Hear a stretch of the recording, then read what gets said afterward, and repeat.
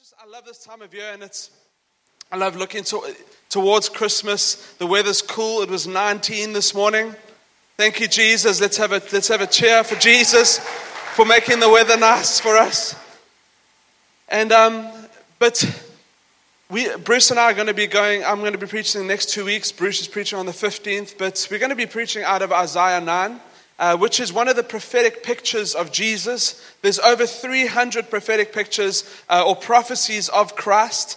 It's one of the main ways we know that the truth and the validity of the Bible, that one person fulfilled all those prophecies. I've got a mathematical equation here, which Rom assured me that was right. So one person fulfilling the 8 prophecies of Christ is 1 in 1, we don't even know what that number is. Quadrillion. It's a lot of zeros there. One person, Jesus, fulfilling 48 prophecies is one chance in 10 to the 157th power, so 157 zeros. Okay, that's a lot. Okay, but Jesus fulfilled 300 prophecies. I wouldn't say it's impossible because it did happen in Jesus Christ. But that is an incredible, incredible picture that one person in 33 years fulfilled everything that the previous Old Testament spoke about him. And there's this thing I learned early on in Bible college is that the Old Testament conceals Christ. So you have to search out the scriptures for him, but the New Testament reveals Christ. And I think it's a great way of looking that as you read through your Bible, and if you get stuck on Leviticus or Deuteronomy, and you're like, why do I care that this person washes this person's feet and this animal's killed and all of this kind of thing that goes on in the Bible? It's all points towards Jesus Christ. And the amazing power of prophecy in the Jewish culture is that they kept looking forward to the Savior King. And that is what we're talking out of Isaiah 9 today. So if you want to turn there in your Bibles, Isaiah, or if you're American, Isaiah. I love this fan on me, but I know it's going to blow my Bible. Isaiah 9 verse 2. Incredible prophetic pictures. Isaiah 53 is another one, which if you go read it, you would think that it was written after the crucifixion of Christ. But it was written 700 years before Jesus died on the cross. And it just speaks about how he was beaten he was beaten so we could be made whole. It speaks about exactly what happened on the cross. Psalm 22 is another one. It speaks about who Jesus is. And these are almost prophetic markers that happen throughout the Old Testament as they looked forward to Jesus Christ.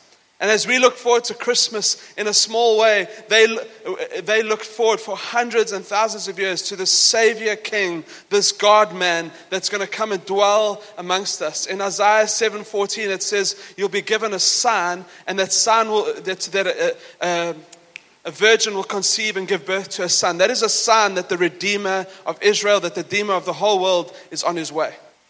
We live this side of eternity. We live this side of Jesus having completed his work on the cross and inaugurated the kingdom. And we're beginning to see God's kingdom rule day in, day out, in and through specifically the local church. Amazing that we get to be part of the side of eternity. Imagine we were put 2,000 years before Jesus. We'd be longing for him. There's so many pictures. How the Israelites came out of captivity into the promised land. They crossed the Jordan. They crossed the Red Sea. They crossed the Jordan, which is a picture of baptism. Jesus was baptized in the Jordan River. It's going from the old into the new. It's God who's rescuing mankind, and this is this prophecy what they're looking forward to. So Isaiah 9 verse 2. It says, "The people who walked in darkness have seen a great light." Can you say great light? "Those who dwelt in the land of deep darkness," say deep darkness, "on them light shone." And then it just goes to speak about how crazy excited they are. But if you think this was a time of deep darkness, and what I've realized with Jesus is that the darker humanity gets, that's, Jesus is coming. There's a Redeemer coming. In the darkest part of England's history, God raised up John Wesley. He raised up George Whitefield. He raised up these itinerant preachers that literally turned England on its head. England was turning into absolute debauchery, but they came and they preached the gospel. They were kicked out of the institutionalized church, but they preached the gospel and lives were changed and the kingdom of God was moved and expanded. I believe we're in something of that time at the moment. We're living in a time where there is in many ways, in different directions that you look, there's deep darkness. And Jesus is the one that always brings light and always shines and always brings redemption. If you look at the context of this, it says, the people who walked in darkness have seen a great light. Those who dwelt in the land of deep darkness, the light has shone.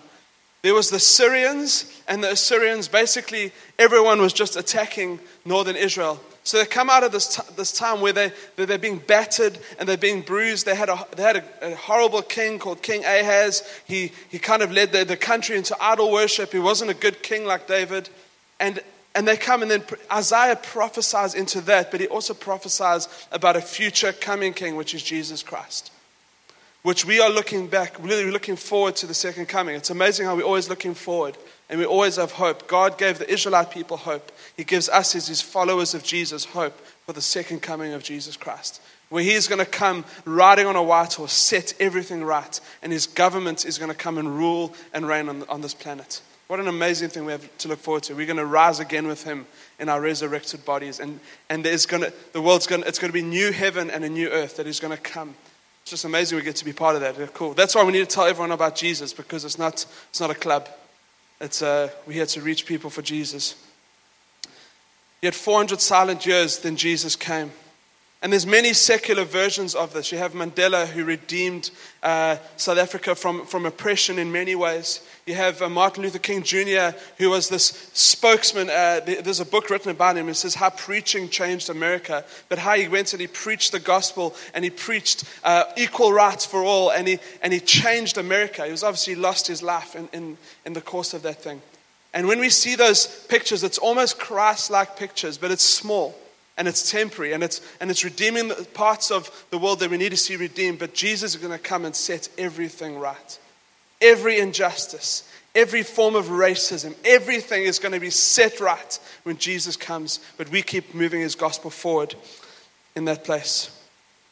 It says, "For unto us," verse 6, "a child is born, a son is given." Now this is the most Christmas scripture. Okay, we even sing songs about it. There's been thousands of songs written, but it speaks about God coming. It says a child is born. So there's the humanity of Jesus, and then a son is given. It sounds a lot like John 3:16, hey? "For God so loved the world that he gave his only son, that whoever believes in him shall not perish but have eternal life." And it's amazing that there's this picture that the Holy Spirit, it sounds like he's repeating. And if you read it quickly through, it sounds like, it's just poetic language. But it's very specific. A child is born and a son is given. And a son was the Son of Man, the Son of God was given to earth.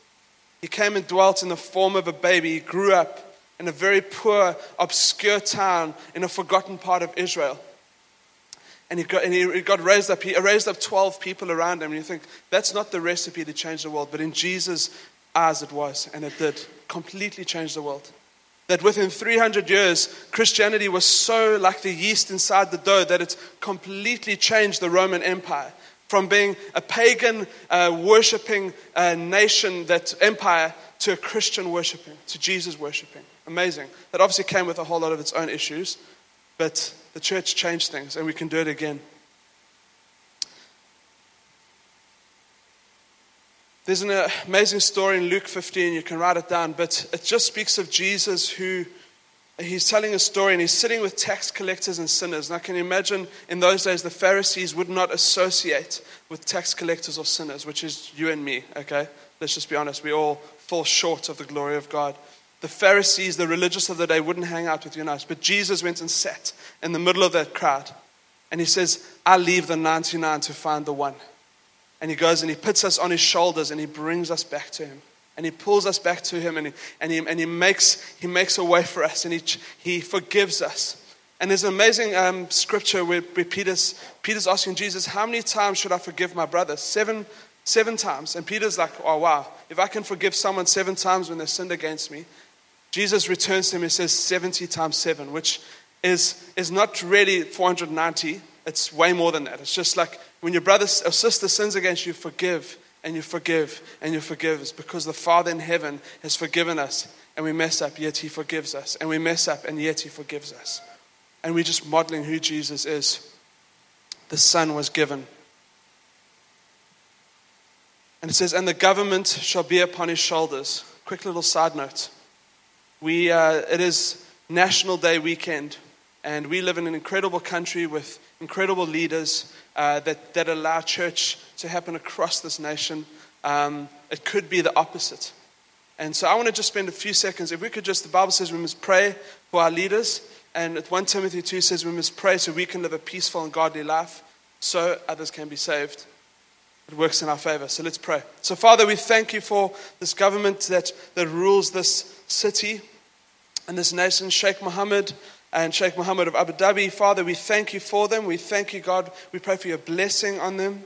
We pray for wisdom as they lead a whole nation, a very just completely expat and lots of locals, and it's just this mixing, melting pot of different nations. Father, I pray that you'd give them wisdom and favor in Jesus' name. Amen. It was amazing. Was it when Bianca and Alex were here, and they asked who has influence or kind of indirect or direct influence with the governments in the city, and so many hands put up, and like small church. It's amazing. In that meeting, it was like there was about 5 or 6 people that put their hands up, and I think that's amazing that God has placed people in this city lights to reach those in high places. It says in verse 6, talking about Jesus, and the government will rest on His shoulders. God's government is going to supersede every government. That's why He's called the King of all kings and the Lord of all lords. He inaugurated it. He started it 2,000 years ago when He died and He was resurrected from the dead. But there's a time coming where Jesus is going to rule over every nation completely. And that's going to be an incredible thing to see. You do know that He is sovereign and does rule over everything anyway. But God's working out His plan. And He's actually using the church to bring that about. It says, of the increase of His government and peace there will be no end. On the throne of David and over His kingdom, to establish it, uphold it with justice and with righteousness. From this time forth and forevermore, the zeal of the Lord of hosts will do this. I love that picture. It speaks about that His government and His peace will have no end. So we know that if there's a good government that's in place, if you're from wherever you're from, Australia, South Africa, anywhere in Europe, England, America, Jamaica, wherever you're from, if there's good government in place, you want that president to stay in for a while. You're like, cool, at least, if it's America, it's 2 terms, at least do 2 terms. And you don't want them to leave because they're doing the country well. But then if there's a bad government, you want them to leave as soon as possible. You're like, really, 4 or 5 years? I mean, in South Africa, I think we've been counting for how many years? There needs to be a change. Mugabe, come on, we got some Zimbabweans here. Who else is from Zimbabwe? You guys are happy now, am I right? Yes. There's obviously lots of stuff that needs to happen into the future. But let's pray for Zimbabwe. If you've got a Zimbabwean around you, put your hand on them. Put your hands up. Nigel at the back. Father, we thank you for an incredible country. Father, your word says that the church will be the house of prayer for all nations. And we pray over Zimbabwe and we pray restoration, God. We pray for good government. We pray, Lord Jesus, that from this time forevermore, God, there'd be a God-fearing man or woman that comes in and starts to lead that country, Father. We pray that you'd restore it to your original intention in Jesus' mighty name. Amen. It's a good time to invest there now, apparently. But if there's a bad president, like I've said, you're like, when are they going to leave? But Jesus, the best King of all kings with the greatest government ever, says that His government is never going to come to an end. It's just going to get better and better. For eternity, we're going to have Jesus as our leader, King of all kings. And we're going to look at Him and He's going to be He's the everlasting Father, mighty God, Prince of Peace, wonderful Counselor. He's going to be known by those things. So what does a government look like? And this is paraphrased from a guy called Gail Irwin. And he says, what does God's government look like? Number 1, He will be a king. Politicians of this day look for what they can get from you. Jesus looks for what He can do for you. Leaders of this day surround themselves with servants. Jesus surrounds us with his servanthood. Leaders today build their empire. Jesus uses his power to wash our feet and make us clean. Incredible. Just that says that the meek will inherit the earth. The meek is actually strength under control. And God is the God of the universe, yet came and he washed people's feet. Amazing, amazing. Leaders today trade their influence for money, for God so loved that he gave. Generals of this day need regular wars to keep their weapons and skills up to date and ensure their own advancement. But Jesus brings peace and rest to our hearts. Leaders today are desperate to be seen and heard. Jesus sought anonymity so he could be useful. Jesus was always on the back. He wasn't wanting to be seen. God exalted him and used him powerfully, but he wasn't there to try to be seen.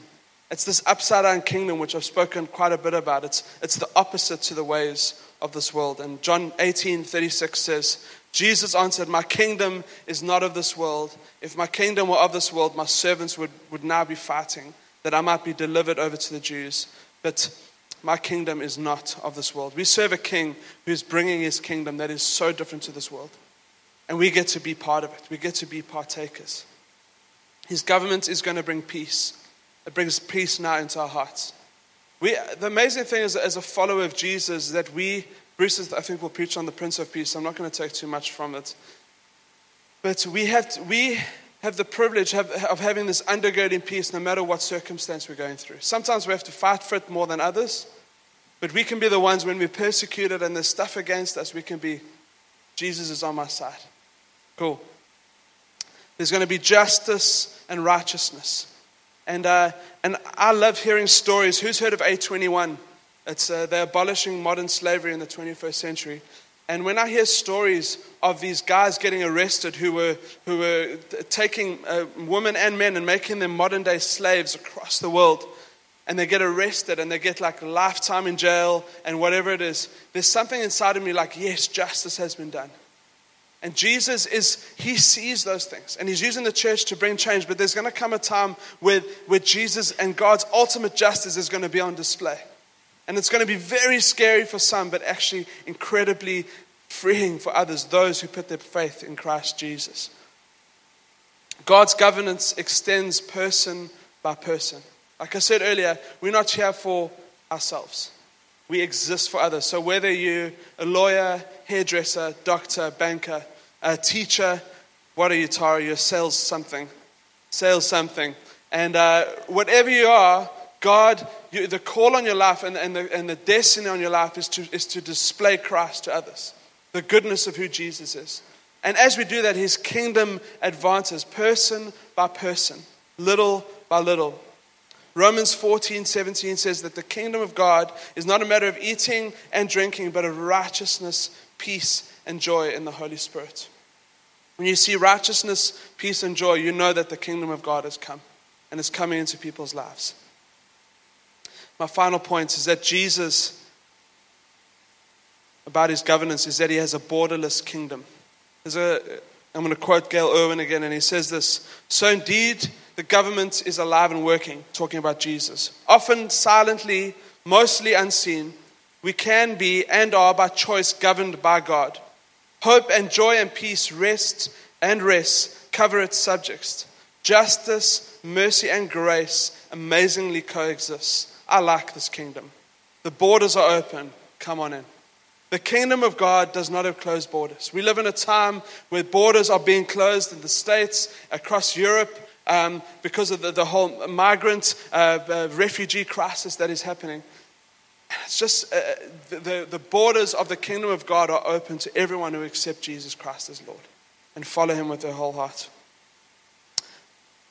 Final verse, Ephesians 3:10, it says, his intent was that now through the church, the manifold wisdom of God should be made known to the rulers and authorities in heavenly realms, according to his eternal purpose that he accomplished in Christ Jesus our Lord. God uses the church to extend his kingdom and kingdom rule. There's going to be a time, which is prophesied here, which we're going to see as followers of Jesus, where God is going to rule over the new heavens and the new earth. God is sovereign. He's working out his plan, but he's using his church. His intent was that now, through the church, the saints of God have been washed clean by the blood of Jesus. We get to be partakers of his kingdom and extend his kingdom. So can we stand to our feet? Mario, if you wouldn't mind coming, and the band. When we care for widows, orphans, when we pray for the sick, when we pray his kingdom come, when we preach the gospel, when we live in community and when we are sacrificial, serving one another, that is when the kingdom of God begins to move. And I think the story of Christmas can be a great story, and I could get up and just tell you a whole bunch of stuff about the wise men and all that they do, and the shepherds, and all of these things just play a certain part in the gospel. But at the end of the day, it needs to change our hearts. That God's government of the universe begins to come and govern us right now. That it doesn't stop with at a story, but it actually begins to change our heart. This is the story of the gospel. Let's pray together, and then we're going to sing a song. Father, we thank you for your presence. We thank you, Jesus, for your word that completely and utterly changes us and molds us and makes us more like you. Father, we thank you for your grace and your goodness over us, Lord Jesus. And your power, Father. I pray, Lord God, that this morning, as we are looking forward to Christmas and this time with family, and Lord God, that the focus would be you, Jesus. That our hearts would be set on you, Jesus. Father, we thank you for your goodness and your grace. Amen. Are we ready to sing? We're going to sing a song, and then we're going to land. So awesome.